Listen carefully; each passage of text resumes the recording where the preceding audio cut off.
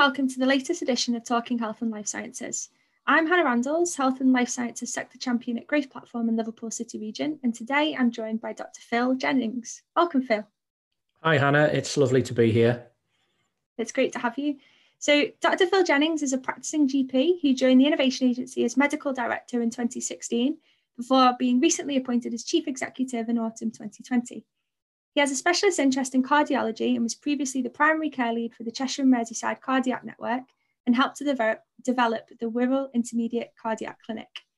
He joined the management team of Wirral PCT and subsequently became chairman of NHS Wirral Clinical Commissioning Group, where he led the organisation through its development and authorisation. He moved to NHS England North West as Deputy Medical Director, a role he continued part-time in his first year with the Innovation Agency.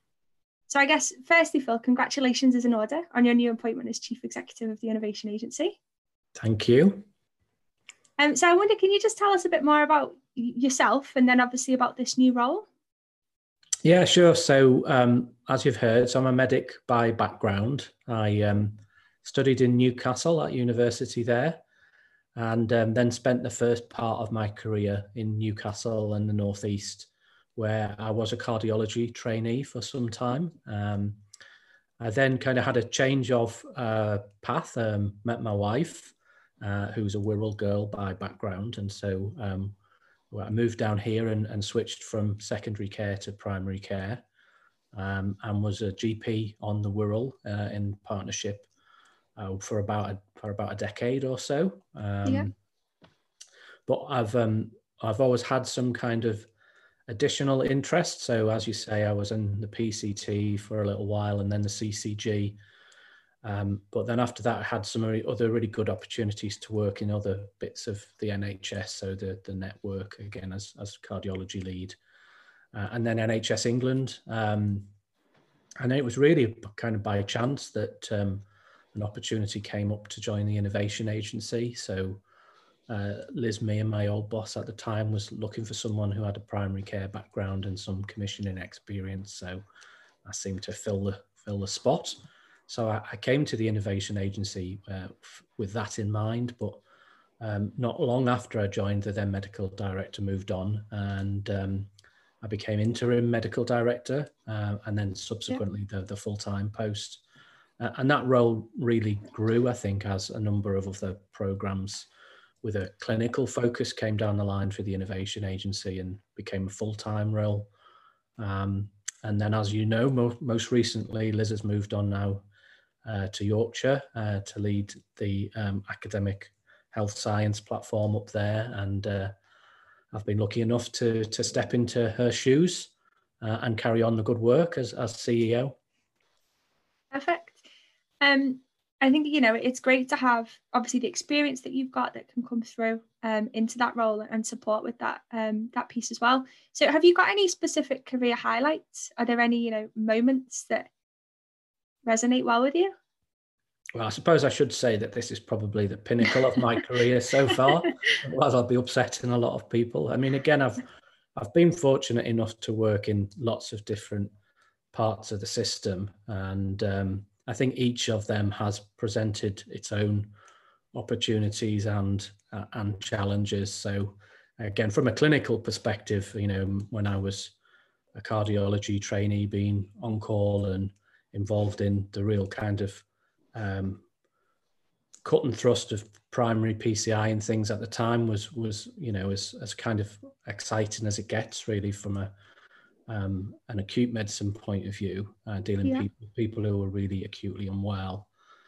But then again, when I've moved across to primary care, again, that's brought its own privileges as well. So being able to look after people through the course of an illness, again, looking after a lot of people at the end of their lives in the community, in nursing and residential homes. I think at the moment that's really set me up well for the current job, since we've got such a lot of focus in that area. So it's hard to kind of pick out one little bit, but I feel that I've been quite privileged to have that opportunity to work, around different bits of the system. Yeah, definitely. So I guess for those who don't know about the Innovation Agency and what you do, can you tell us a little bit more about what you do and who it's for and how things work? Yeah, it's always a tricky thing, if you're in the pub and someone asks what you do, you say you work for the Innovation Agency, it sounds a bit sinister, doesn't it, really, in a way? And even Academic Health Science Network doesn't help. Yeah. So the Innovation Agency is one of 15 academic health science networks. So we're in our 7th year of existence now. So we're just about exactly halfway through a second 5-year license period. We came around with the Lansley reforms at the same time CCGs were formed. Yeah.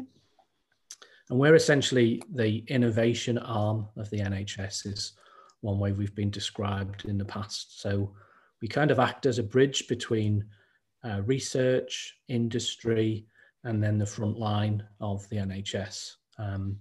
So one of the things that we're really good at in the UK is invention. So again, going back through history, there's many proud medical innovations that you can look back at, penicillin, CT scanners, structure of DNA. But perhaps where we're not as good is the spread of those new ideas from one place to another. And again, through my various roles, increasingly what you recognize is that you can have pockets of excellence. So in one hospital trust doing something that's really fantastic, but it's not being done in the hospital next door. And again, that's the same with primary care. So we'll get some GPs who are doing some really good stuff with their patients, but it's not necessarily shared across that locality. And it's certainly not shared when we get onto bigger footprints, a regional footprint or a national footprint.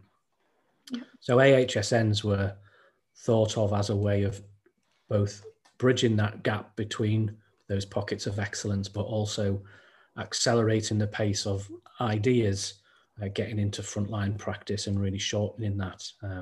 Certainly when we were first brought into existence, it was taking over a decade for proven research outputs to be in the hands of a frontline clinician, a nurse on the ward, or a GP in the community. And we've gone some way to addressing that, but again, that probably still remains a big challenge for the NHS.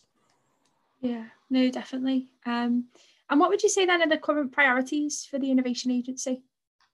So at the moment, I think we would look at things in a kind of a short, medium and long term. And as you might expect at the moment, where we are with the COVID pandemic, our current priorities are very much focused around our contribution to that fight against COVID. Yeah. So we're heavily involved in the rollout of an initiative called Oximetry at Home, which is a step up and step down program for patients who have either had COVID and have been in hospital, but can be discharged safely to their own homes with some remote monitoring technology and clinical pathways wrapped around that. Or alternatively, it's patients in the community who have COVID who don't need to go in hospital if they can have some additional monitoring put in place. So we're helping to have that program spread across all of our CCGs. So we're well on the way to that. So well over half of our CCGs are live as of today, the 1st of December. But again, over the next few weeks, everybody's going to be mobilising with that. Yeah. And we're also involved in another program around remote monitoring technology. So we're using that in the regulated care sector, so care homes and nursing homes in the first case. But hopefully a lot of that learning will then translate into a broader piece of work around long-term conditions in the future. Yeah. So COVID's the focus immediately. I think if we're looking into the medium term, we need to recognise that outside of COVID, there's been a lot of other challenges in the NHS in terms of doing some of its business as usual. So we're helping in a programme that people are calling either an NHS reset or recovery. Yeah. So again, that's looking at some of that routine work that we've not been able to do during COVID. So there's some real headline stuff around, cancer diagnosis, but equally there's some other things. So for instance, routine referrals for hip or knee replacements. Again, we're likely to be seeing a lot longer waits than we've been used to in recent years. And again, we need to be looking at how we can help the system to both cope with that backlog, but also maybe help patients to access their healthcare in other ways. So supporting that reset and recovery would be our kind of medium-term objective. And then finally, looking to the longer future, we have what we call our innovation pipeline. So that's a way that we can put a lot more structure around how we identify, develop, and then deploy innovations within our system. So that's working with our partners in research and looking at the research outputs that we see, but equally it's supporting clinical entrepreneurs in our hospitals and primary care, as well as helping to support our small businesses and startups in the health and life sciences sector. Again, if you've never sold into the NHS, it's a very difficult structure to understand, not least because it changes it seems like every year. Obviously, it's not quite that frequent, but again, you're probably aware there's a big talk about CCGs and ICSs at the minute. So again, we're on the brink of another slight change, and it makes keeping up with that really difficult, especially when you're trying to find out who makes the decision, where the money flows. And also, I think just trying to get businesses to understand that, adopting a product or a pathway in one part of the system will often have a lot of impacts in other parts of the system, and the money doesn't always flow in a way that supports that. So there's quite a few intricacies to understand. So ourselves, along with all of the AHSNs, are adopting this pipeline. And so again, in the future, we should be able to to map exactly what innovations we can see coming down the line, and again, getting our systems ready for adoption there. Okay, and I guess, so do you have any programs or ways that you support businesses with that, engagement with NHS and that innovation? So yeah, I mean, again, we have a whole kind of commercial arm, which is what's unusual for us as an NHS organisation. So again, part of the remit of AHSNs is to support economic growth within their regions. So our commercial director is Lorna Green, and her team directly supports startups and SMEs in our region to help them penetrate that NHS market. So a lot of what we do is that kind of navigation and signposting. So we've got quite a diverse mix of staff within the innovation agency from lots of different backgrounds. So some of which are kind of clinical, like myself, but equally from many, many other backgrounds. And a lot of what we do is make introductions to who we know to be either the clinical leaders or maybe the decision makers within our system to help to get these new products in front of those people and get them signed up, get them contracts. And then ultimately, where that's successful, we then use the network of AHSNs to spread that across the entire country. Yeah. Okay, so there's a clear system in place, isn't there, I guess, to try and move businesses through that. So the benefit, I guess, for businesses in engaging with the innovation agency isn't just from a city region-wide perspective. It goes much further than that, doesn't it? The opportunity. Absolutely. And then obviously you touched before on some of the challenges and I guess what a beast the NHS can be in terms of trying to engage. Are there any real specific challenges that you would say are common that businesses face when they're trying to get into the NHS that you can help them overcome?